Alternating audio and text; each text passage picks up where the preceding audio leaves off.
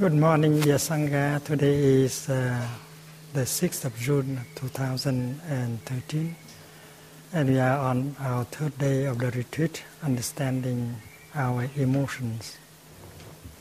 Goedemorgen, lieve Sangha. Vandaag is het 6 juni 2013 en we zijn op de derde dag van onze retraite, onze emoties begrijpen. Our bell master today is Taifaptu, who come from Indonesia. En vandaag is onze belmeester Taifaptu en hij komt uit Indonesië. Faptu means Dhammaputra. En zijn naam is Dhammaputra. The son of the Dhamma. Het geluid van de Dharma. And he has practiced Tibetan Buddhism before taking the practice of plum village. En hij heeft een Indiase vorm van boeddhisme beoefend voordat hij bij ons kwam oefenen. We have been thinking of establishing a plum village in Indonesia.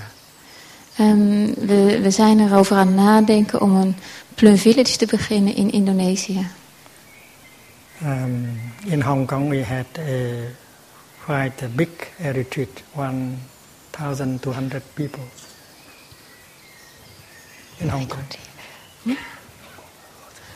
In Hongkong hebben we een grote retraite gehad met 1200 mensen. And so many young people. En heel veel jonge mensen. So many young adults come to the retreat. Heel veel jonge mensen, jongvolwassenen zijn naar de retraite gekomen. I told them that in the last 40 years I have not used the telephone. En ik heb ze verteld dat ik de afgelopen 40 jaar nooit de telefoon heb gebruikt. And I do not have an email address. En ik heb ook geen e-mailadres. And still I feel connected with many people. En toch voel ik me verbonden met heel veel mensen. When I first came to the West, I followed my way in Vietnam. Not accepting people as disciples. En toen ik voor het eerst naar het Westen kwam, toen ging ik verder zoals ik in Vietnam bezig was. En dat is om niet mensen als leerlingen te accepteren. I did not transmit monastic precepts or lay precepts. Ik ordineerde geen monniken en nonnen en ik gaf ook niet de aandachtsoefeningen. I felt that it's good enough to teach the disciples of other teachers. Want ik dacht dat het goed genoeg was om de leerlingen van andere leraren te onderwijzen. But when I came to the West, I had another idea. Maar toen ik naar het Westen kwam, had ik een ander idee. When they come for a retreat, they can transform, heal, and become very happy. Als ze naar een retraite komen, dan kunnen ze transformeren en heel gelukkig worden.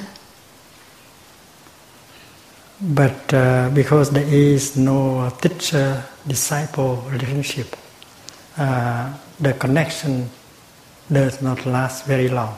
Maar omdat er niet de verbinding is van een leraar en een leerling, duurt het niet zo lang. And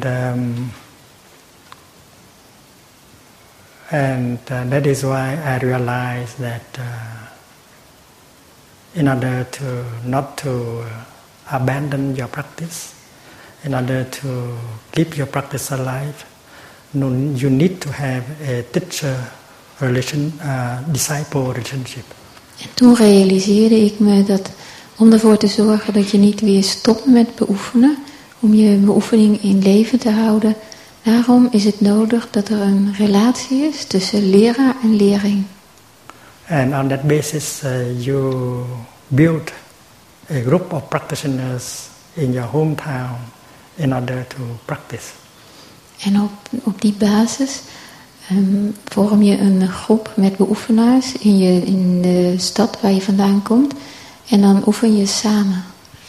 And in that way you can get connected with your teacher and your Sangha, your community of practice, and you will not lose your practice.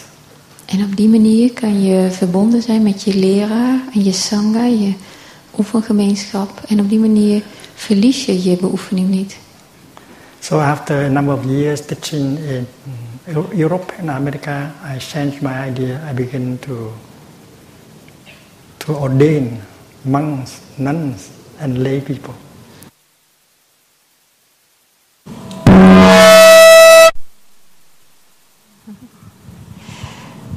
Toen ik een paar jaar in Europa was, toen veranderde ik mijn manier en toen begon ik met het ordineren van monniken, nonnen en leken. I have ordained almost 1000 monastics. Ik heb bijna 1000 monniken en nonnen geordineerd. And the people who receive the 5 mindfulness trainings, we cannot count so many of them.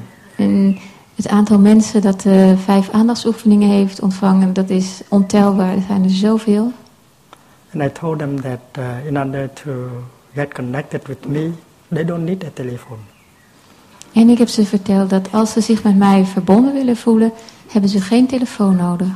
If from their home they walk to the bus station or train station, and if they practice mindful walking, mindful breathing, that's the best way to get connected with your teacher.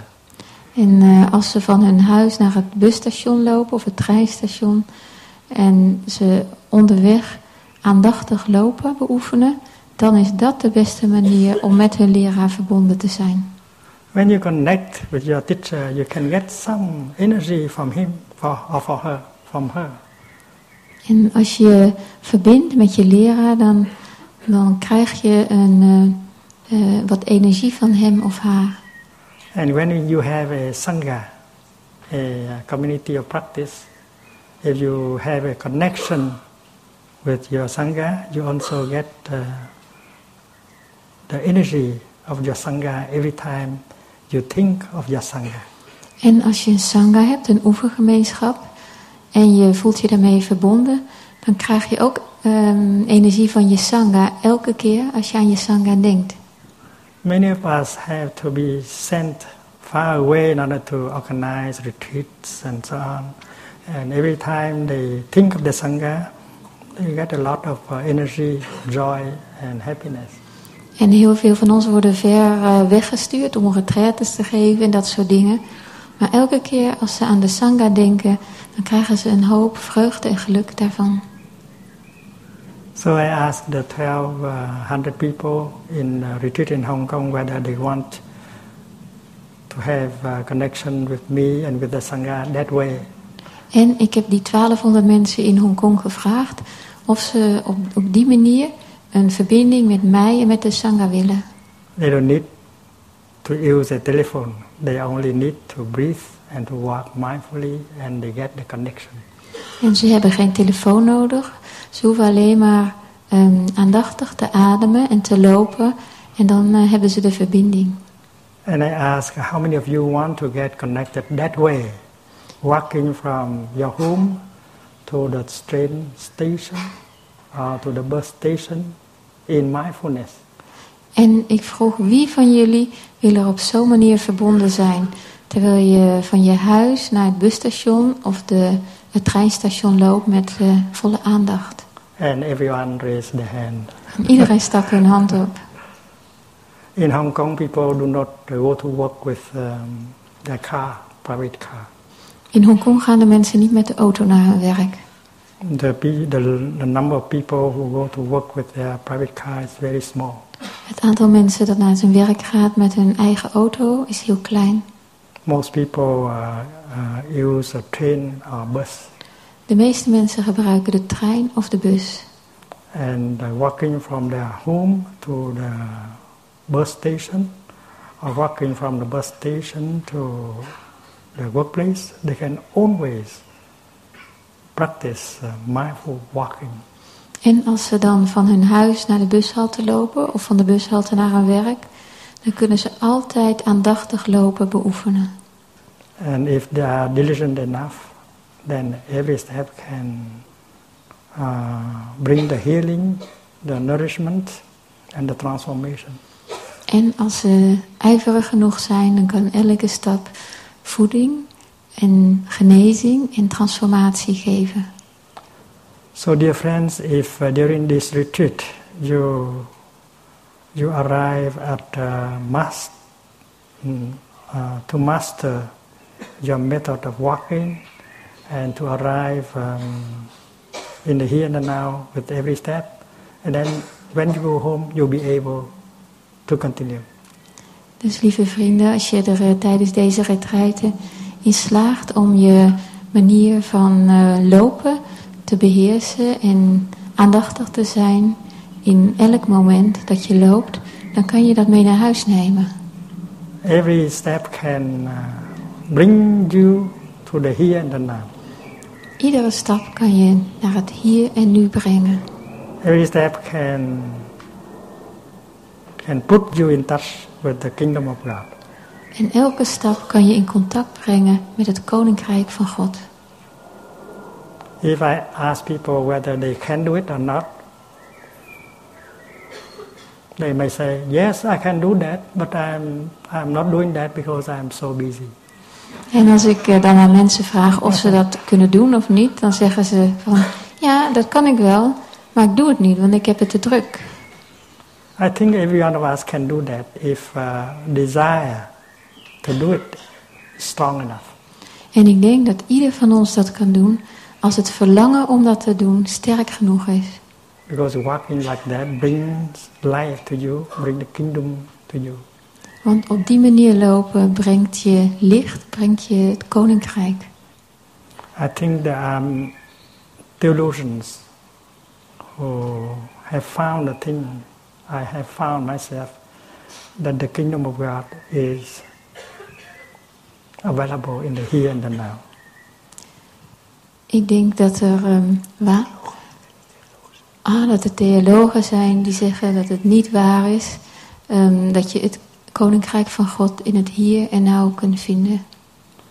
And that the kingdom of God is on earth. En dat het koninkrijk van God op aarde is. Maybe they have not said it publicly because they are afraid of the hierarchy. En misschien hebben ze het niet in het openbaar gezegd, want ze zijn bang voor de hiërarchie. There are people who think that the kingdom of God is a place where there is no suffering. En er zijn mensen die denken dat het koninkrijk van God een plaats is waar er geen lijden bestaat.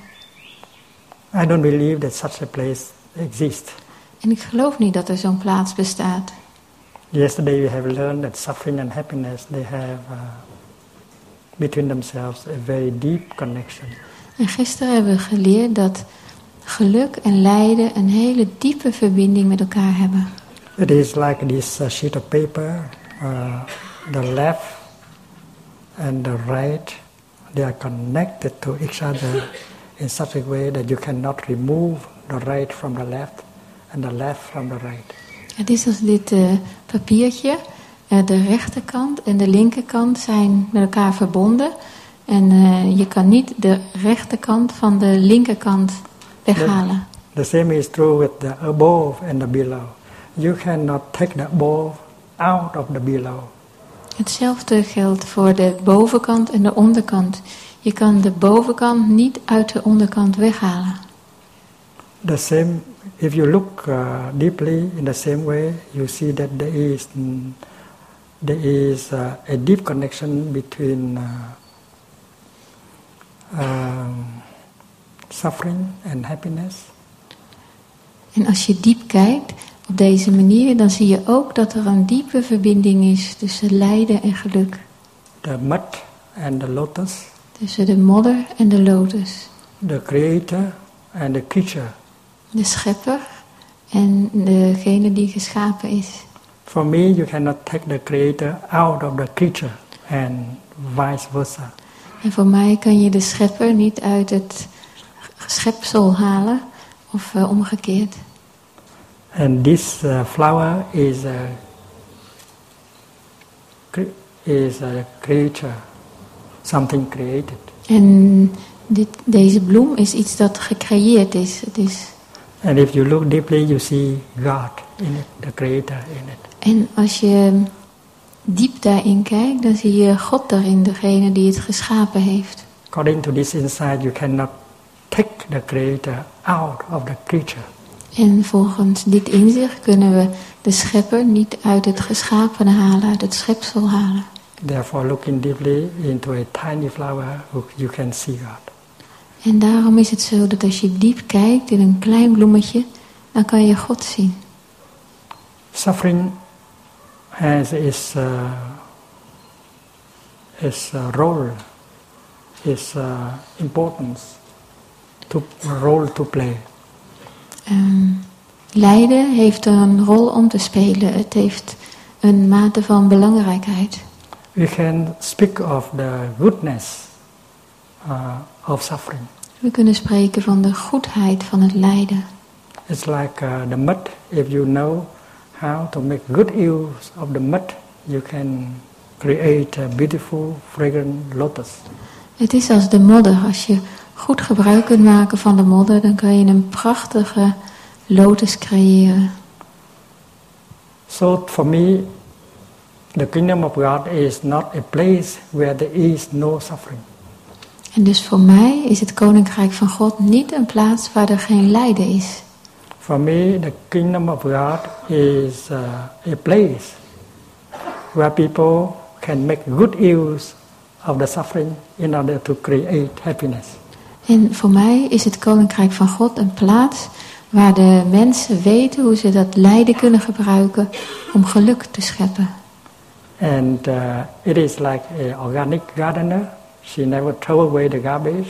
She knows that she can make good use of the garbage in order to nourish the flowers and the vegetable. Het is als de biologische tuinierster die nooit het afval weggooit, maar goed gebruik weet te maken van dat afval om daarna weer de compost te maken om de bloemen te voeden.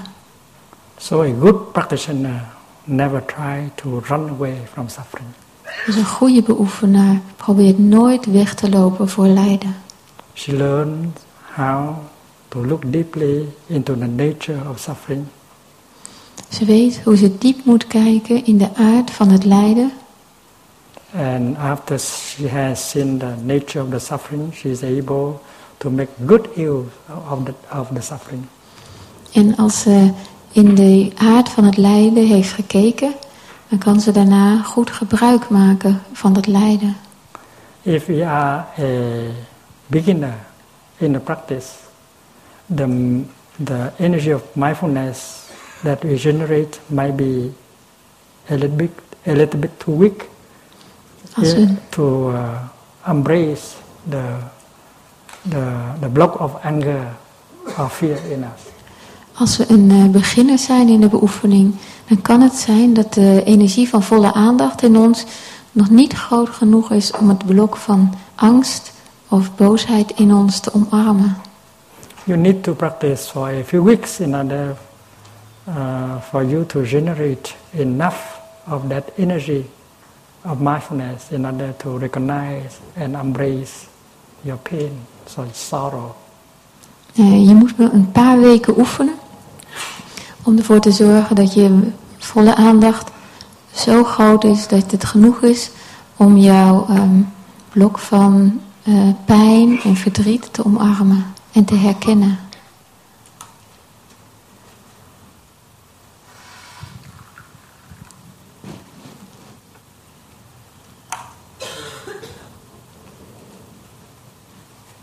But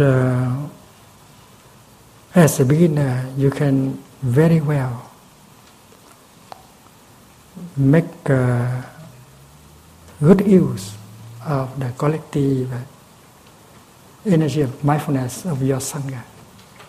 Maar als beginner kan je heel goed de kwaliteit van de energie van volle aandacht van je Sangha gebruiken. You sit among brothers and sisters in the practice and ask them to lend you the energy of mindfulness so that you can be strong enough to recognize and hold your suffering. Je zit tussen mede-beoefenaars en je vraagt hen om jou de energie van volle aandacht te lenen, om in staat te zijn om jouw lijden te omarmen. Everyone is sitting in a circle, breathing mindfully, generating the energy of mindfulness, and help you to recognize and to embrace your suffering. Iedereen zit in een kring en genereert de energie van volle aandacht door aandachtig te ademen. En op die manier helpen ze jou om jouw lijden te omarmen. You allow your body and your heart to be embraced by the collective energy of the Sangha. Je staat je lichaam en je hart toe om omarmd te worden door de gemeenschappelijke energie van de Sangha.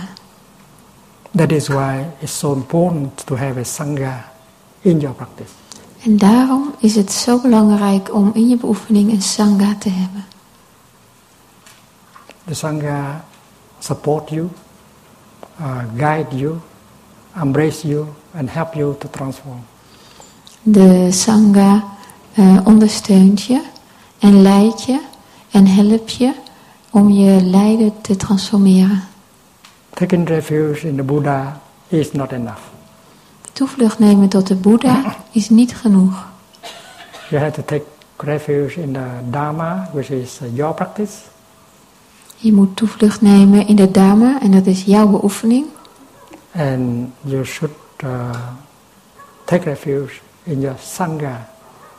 En je zou toevlucht moeten nemen in de Sangha. The Sangha is made of members who are practicing mindfulness. En de Sangha bestaat uit leden die allemaal volle aandacht beoefenen. Together they can create a vigorous, powerful energy of mindfulness and compassion.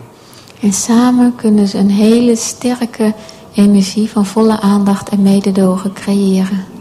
The Sangha is a true jewel of the three jewels, Buddha, Dhamma and Sangha.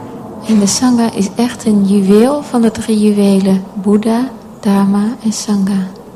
And if the Sangha is a true Sangha, meaning that if everyone in the Sangha is a good practitioner, and then the Sangha carries within herself the true Buddha and the true Dhamma. En als de Sangha een echte Sangha is, en dat betekent dat elk dan draagt de Sangha in zich de Boeddha en de Dharma. And that is why taking refuge in the Sangha, in the real Sangha, in the true Sangha, means also taking refuge in the Buddha and the Dhamma. En daarom betekent het toevlucht nemen tot de Sangha, tot de echte Sangha, ook het toevlucht nemen tot de Boeddha en de Dharma.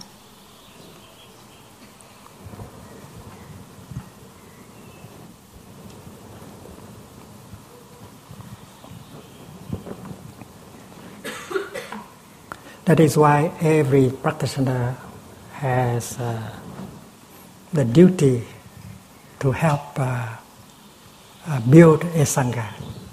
En daarom heeft elke beoefenaar de verantwoordelijkheid, de taak om te helpen een Sangha te bouwen. Building a Sangha is the most noble thing you can do. Een Sangha bouwen is het edelste ding wat je kunt doen. A Buddha without a Sangha cannot do much. Een Boeddha zonder Sangha kan niet zoveel doen. And that is why right after enlightenment, Shakyamuni went to look for members of his Sangha. En daarom ging Boeddha, direct nadat hij de verlichting had bereikt, op zoek naar leden van zijn Sangha. And only after a year he got a monastic Sangha of 1250 monks. En na alleen een jaar, toen had hij een Sangha van 1500 monniken.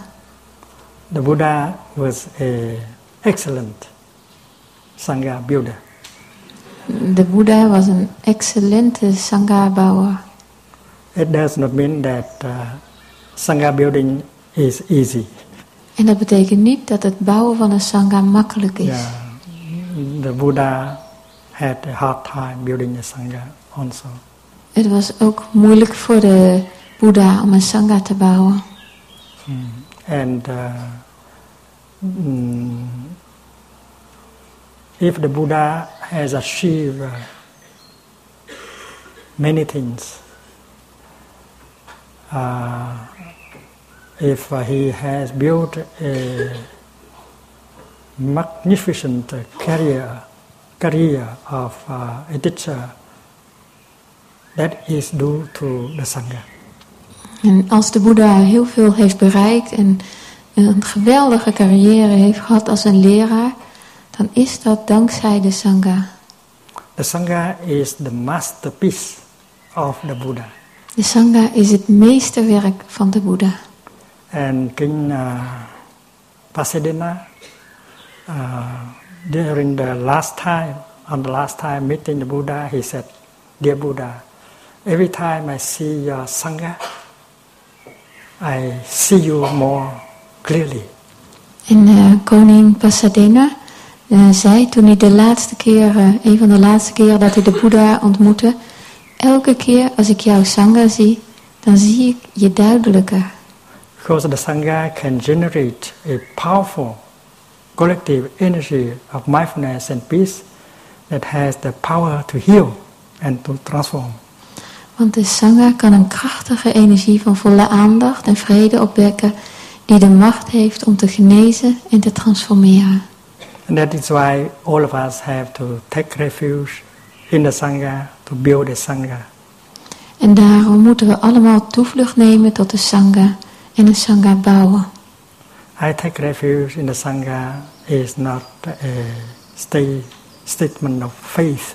It is a work. It is a practice. En ik neem toevlucht tot de Sangha. Dat is niet een uitroep van geloof, maar het is hard werk. And that is why my wish is that when after retreat you go home,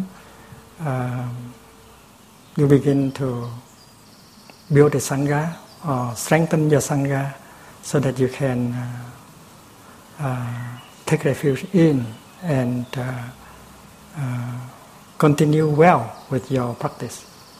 En daarom is het mijn wens dat als je straks naar huis gaat, dat je dan een Sangha op gaat zetten of je bestaande Sangha versterkt, zodat je daarmee je beoefening kunt versterken. It is a big Sangha that can generate a powerful energy of compassion and peace. Een grote Sangha kan een hele machtige energie van mededogen en vrede opwekken. And that is the most precious thing. En dat is het kostbaarste ding That practitioners can offer to the world. Dat een beoefenaar aan de wereld kan aanbieden. Mindfulness and compassion you cannot buy in the supermarket. Volle aandacht en mededogen kun je niet in de supermarkt kopen. You have to generate them in order to heal and help others heal. Je moet ze opwekken om te kunnen genezen en om anderen te helpen te genezen. When the event of September 11 happened in America, I was there on a teaching tour. Toen gebeurtenissen van de 11 september gebeurden in Amerika, toen was ik daar op een tour om lezingen te geven. I saw the whole of America shaken by the event. En ik zag dat heel Amerika door deze gebeurtenissen door elkaar werd geschud. And I felt a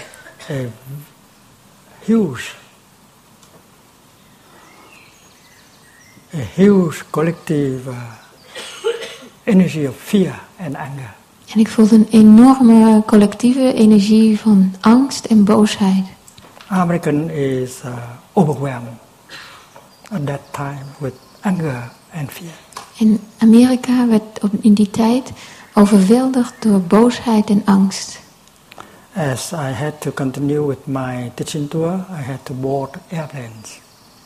En omdat ik verder moest met mijn tour, moest ik in vliegtuigen stappen. And passengers on the airplane, they are very afraid. En de passagiers van die vliegtuigen waren heel bang. And the commander of the crew tried to say something to make a joke in order for people to release their fear, but that did not help at all.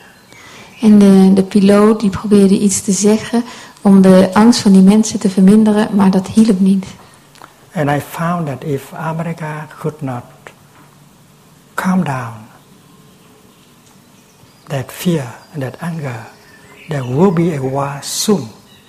En ik zag dat als Amerika niet snel in staat zou zijn om die angst en die boosheid tot bedaren te brengen, dat er dan snel een oorlog zou komen.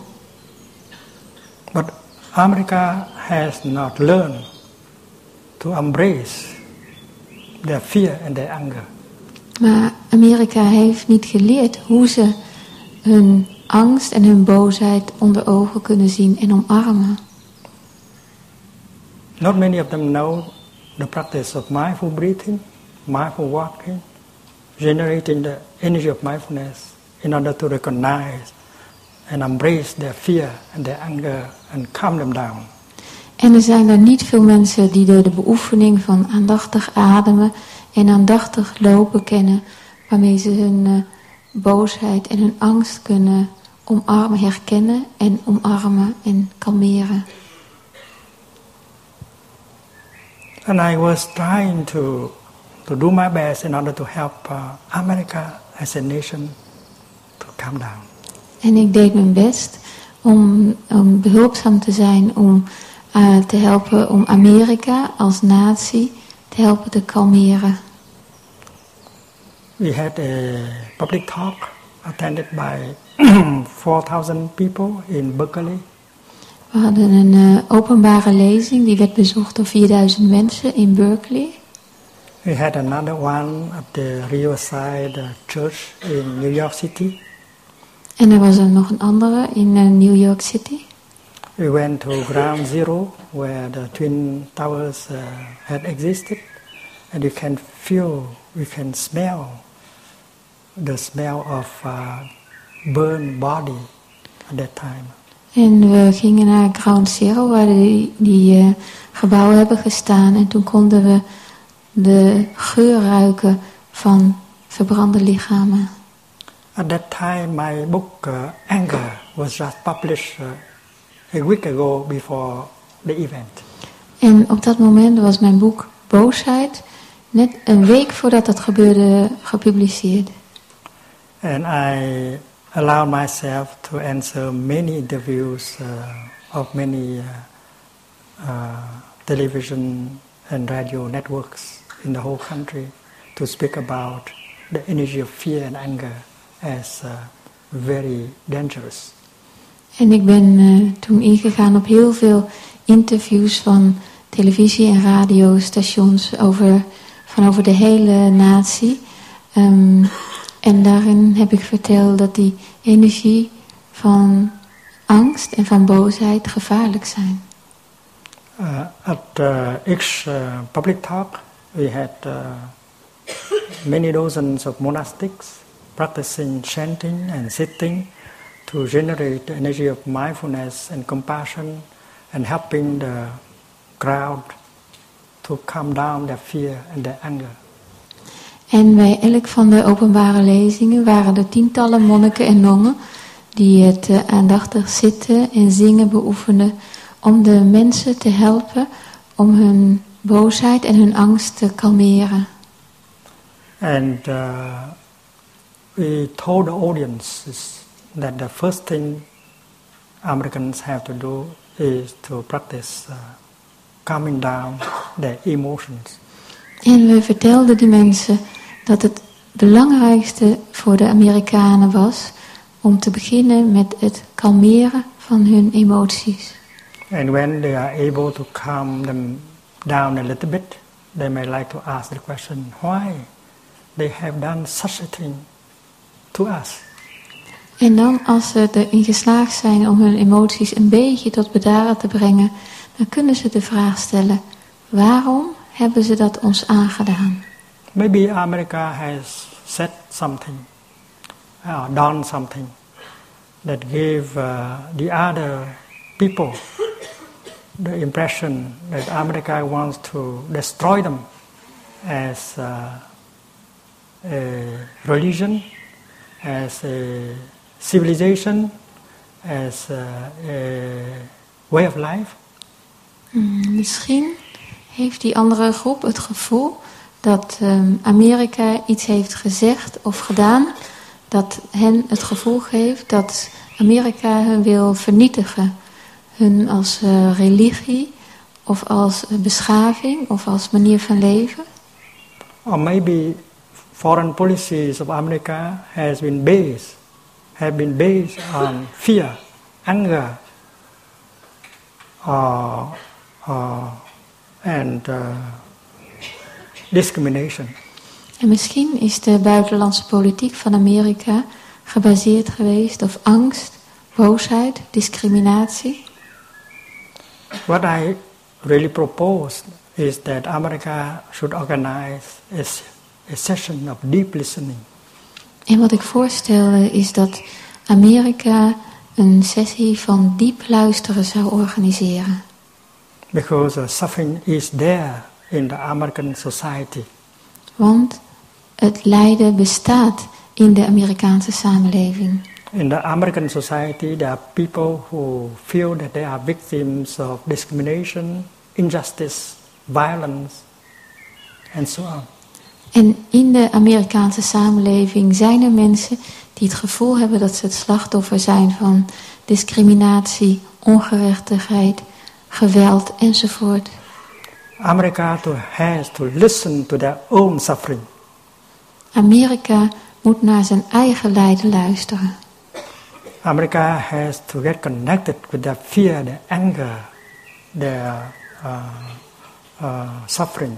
En Amerika moet verbinding maken met zijn eigen boosheid en angst en lijden. They could invite the best people in the nation, the people who know how to listen with compassion, to come and help them. En ze kunnen de beste mensen van het land uitnodigen. De mensen die weten hoe ze met compassie kunnen luisteren. En ze kunnen hun uitnodigen om hen te helpen. And then they would invite the people who feel that they are victims of discrimination, anger, fear, and injustice to come and allow them to speak out without fear. En dan nodigen ze ook de mensen uit die het gevoel hebben dat ze het slachtoffer zijn van discriminatie, boosheid, angst, ongerechtigheid. En dan laten ze die mensen zich uitspreken en vertellen wat hun lijden is. In the Buddhist tradition there is a practice called compassionate listening. In de boeddhistische beoefening bestaat er een beoefening en die heet mededogend luisteren.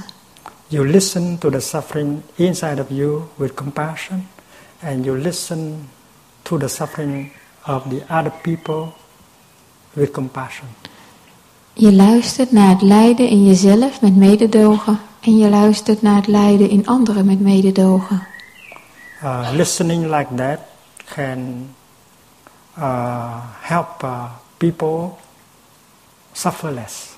En op die manier luisteren kan ervoor zorgen dat mensen minder lijden. Listening like that can allow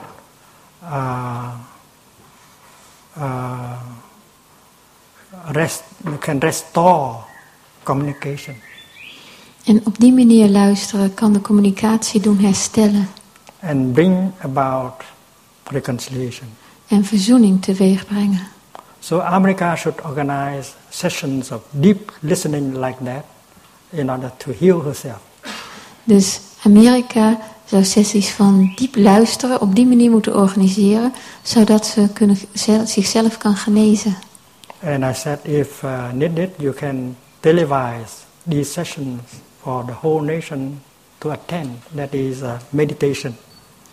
En ik zei dat het zou kunnen dat je dit soort sessies op de televisie zou kunnen vertonen, zodat iedereen het zou kunnen zien. And then when America has had enough calm and peace, you can address the people on the other side. En als Amerika dan genoeg kalmte en vrede heeft in zichzelf, dan kunnen ze de mensen aan de andere kant ontmoeten. And you might like to use the Buddhist method of love and speech. En dan kan je de methode gebruiken van liefdevol spreken. Dear people over there, I know that you are very angry at us. Lieve mensen daar, ik weet dat jullie er zijn en dat jullie heel boos op ons zijn. We know that you have suffered a lot. En we weten dat jullie veel hebben geleden. Otherwise you would not have done something like that to us. Anders had je ons niet zoiets aangedaan. Please tell us, what have we done in order to make you suffer that much? En vertel ons alsjeblieft, wat hebben we gedaan dat jullie ons zo laten lijden? What we have said that make you so upset? Wat we hebben gezegd heeft jullie zo van streek gemaakt. It's not our intention to destroy you as a religion, as a nation, as a civilization. Het is niet onze bedoeling om jullie te vernietigen als religie of als staat of als beschaving. We might have been unskillful in what we say and what we do. Misschien zijn we niet zo vaardig geweest in wat we hebben gezegd en wat we hebben gedaan. But we do not have any discrimination or intention to destroy you as a religion, as a people, as a race. Maar we hebben geen discriminatie en ook niet de bedoeling om jullie te vernietigen als volk of als natie of als religie. And please tell us so that we understand we are suffering better and we would not repeat the unskillful things that we have done in the past. En vertel het ons alsjeblieft, zodat we daarna ons kunnen verbeteren en dat we niet dezelfde dingen die we in het verleden hebben gedaan nog eens zullen herhalen. So during the teaching tour, I was trying to offer the best of the Buddhist practice of reconciliation to America as a nation to overcome that difficult period of time. Dus tijdens die tour heb ik mijn best gedaan om de boeddhistische manier van verzoening te leren, om het aan te bieden aan Amerika als staat en om hun daarbij zo goed mogelijk te kunnen helpen. The Buddhist practice of deep listening can help heal any kind of relationship. De boeddhistische beoefening van diep luisteren kan helpen om elk soort relatie te genezen, te helen. Between a couple, between father and son, mother and daughter. In een koppel of tussen vader en zoon, moeder en dochter. If you have some difficulty with your father, and then why don't invite him for a 1 week holiday? En als je problemen hebt met je vader, waarom nodig je hem niet uit voor een weekje vakantie? I know you feel that it's not pleasant to spend 1 week with him. Ik weet dat je niet echt zin hebt om een week met hem door te brengen. But and also maybe he does not want to spend a week with you. En misschien wil hij ook niet een week met jou doorbrengen. But with love and speech, you can do something, especially when you say that I need you to take care of the children. En maar met liefdevol spreken kan je wel iets bereiken. En vooral als je zegt, ik heb je nodig om voor mijn kinderen te zorgen. Because he dislikes you, but he does not dislike his grandchildren. Want hij houdt niet van jou, maar hij houdt wel heel veel van zijn kleinkinderen. And you might have a chance to have him with you 1 week or 10 days. En dan lukt het je misschien om hem een week of 10 dagen met je mee te krijgen. And since you have spent 1 week of retreat of mindfulness, you know how to speak to him. En omdat je net een retraite hebt gevolgd met volle aandacht, weet je dan hoe je met hem moet praten. When the children will take care of their mother, you may invite your father a cup of tea and you say, Daddy, I know you have suffered quite a lot in the past many years. En als de moeder dan voor de kinderen zorgt, dan kan jij met je vader gaan zitten en een kopje thee drinken en dan zeggen: Papa, ik weet dat je de afgelopen jaren heel veel hebt geleden. In fact, I was not able to help you to suffer less. En ik ben niet in staat geweest om je te helpen om minder te lijden. And by my way of reacting, I have made you suffer more. En met mijn manier van reageren heb ik ervoor gezorgd dat je meer leed. Daddy is not my intention to make my father suffer. En het is niet mijn bedoeling om mijn vader te laten lijden. Just because I was unmindful, ignorant. Het was omdat ik niet zo aandachtig was en omdat ik het niet wist. I could not see the suffering and the difficulties in you. En daarom kon ik het lijden en de moeilijkheden in jou niet zien. If I have seen and understood the suffering in you like that, I would not have reacted that way in the past and make you suffer more. En als ik had geweten over dat lijden en die moeilijkheden in je, dan had ik dat in het verleden niet zo gedaan en er niet voor gezorgd dat je nog meer moest lijden. And I'm sorry to have make you suffer that much. En het spijt me dat ik je zo heb laten lijden. I need you to help me. En ik heb je hulp nodig. I need you to tell me about your suffering, your difficulties. En ik heb je nodig om me te vertellen over je lijden en je moeilijkheden.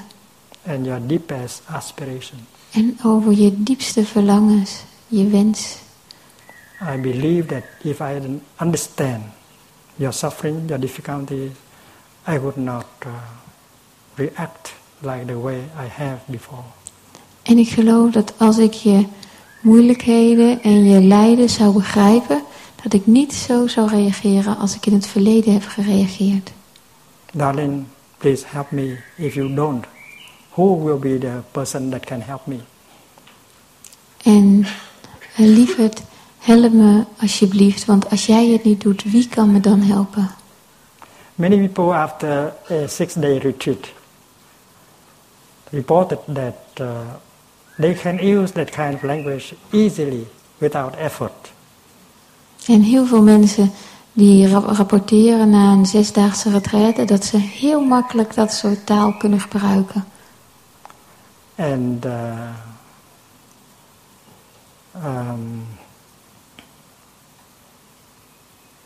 that is called the practice of loving speech. En dat wordt de beoefening van liefdevol spreken genoemd. And that kind of speech can always open the door of the heart of the other person. En dat als je op zo'n manier spreekt, kan dat altijd de deur van het hart van de ander openen. And then he or she will tell you. En dan zal hij of zij je vertellen. And you may be the first one capable to listen to him in his whole life. En misschien ben jij wel de eerste persoon in zijn hele leven die naar hem heeft kunnen luisteren. You play the role of the Buddha of deep listening. En dan speel je de rol van de Boeddha van diep luisteren. And 1 hour of compassionate listening can help him or her suffer much less. En 1 uur met mededogend luisteren kan ervoor zorgen dat hij of zij veel minder lijdt. During the time he speaks, you may notice that he is victim of many wrong information. En in de tijd dat diegene aan het spreken is, dan merk je misschien dat hij het slachtoffer is van heel veel verkeerde informatie. And sometimes during the time he speaks,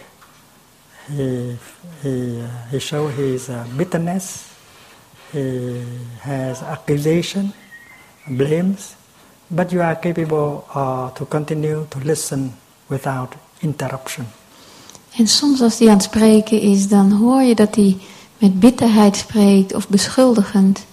Maar je blijft in staat om te luisteren en om hem niet te onderbreken. Let us listen to the bell and breathe.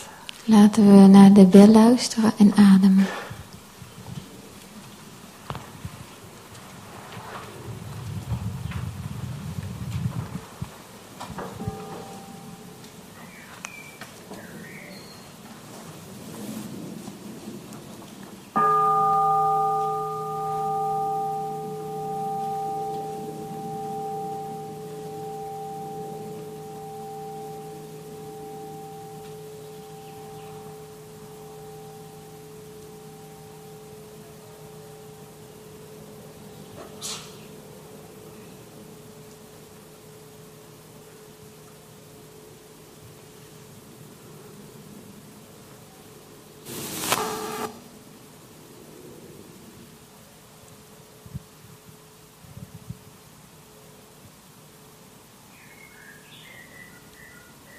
While you practice listening, you have to allow compassion to be alive in your heart all the time. En als je het luisteren beoefent, dan moet je ervoor zorgen dat mededogen die hele tijd lang in je hart levend kan zijn. And that is the practice of mindfulness of compassion. En dat is de beoefening van de volle aandacht voor het mededogen. You breathe in and out and remind you of only one thing. Je ademt in en uit en je denkt alleen maar aan één ding. I listen to him with only one purpose. Ik luister naar hem met slechts één doel. To help him suffer less. Om hem te helpen minder te lijden. I know that if I interrupt him and correct him, that will transform the session of listening into a debate. Ik weet dat als ik hem onderbreek en corrigeer, dat de sessie van diep luisteren zal veranderen in een debat. If what he said is full of wrong information, I will, in a few days, provide him with the right information so that he can correct his perception, but not now. Dus als wat hij zegt vol zit met verkeerde informatie, dan kan ik over een paar dagen de goede informatie verstrekken, zodat hij zijn verkeerde waarnemingen kan bijstellen. Maar nu doe ik dat niet. And if we can keep that compassion alive, and then we can listen for 1 hour or more. En als we dat mededogen levend kunnen houden, dan kunnen we wel 1 uur of meer luisteren. And the miracle of reconciliation always take place in our retreats. En het wonder van de verzoening gebeurt altijd in onze retraites. On the 5th day of the retreat, people are asked to make good use of the practice of compassionate listening and loving speech in order to restore communication with the other person. En op de 5e dag van de retraite wordt de mensen gevraagd om de beoefening van diep luisteren en liefdevol spreken goed te gebruiken om verzoening tot stand te brengen met de andere persoon. And if the other person is not in the retreat, they can use the telephone. En als die andere persoon niet op de retraite aanwezig is, dan kun je de telefoon gebruiken. And many people have reported on the 6th day on the morning of the sixth day that the day before they had used the telephone and reconciled with the mother and so on. En veel mensen hebben gerapporteerd op de ochtend van de 6e dag van de retraite dat ze hun telefoon hebben gebruikt en een verzoening tot stand hebben gebracht met hun vader, hun moeder enzovoort. And if we practice well and then 4-5 days, maybe good enough for us to restore communication and to reconcile. En als we goed oefenen, dan zijn 4 of 5 dagen misschien genoeg voor ons om een verzoening tot stand te brengen. We continue tomorrow. Morgen gaan we verder.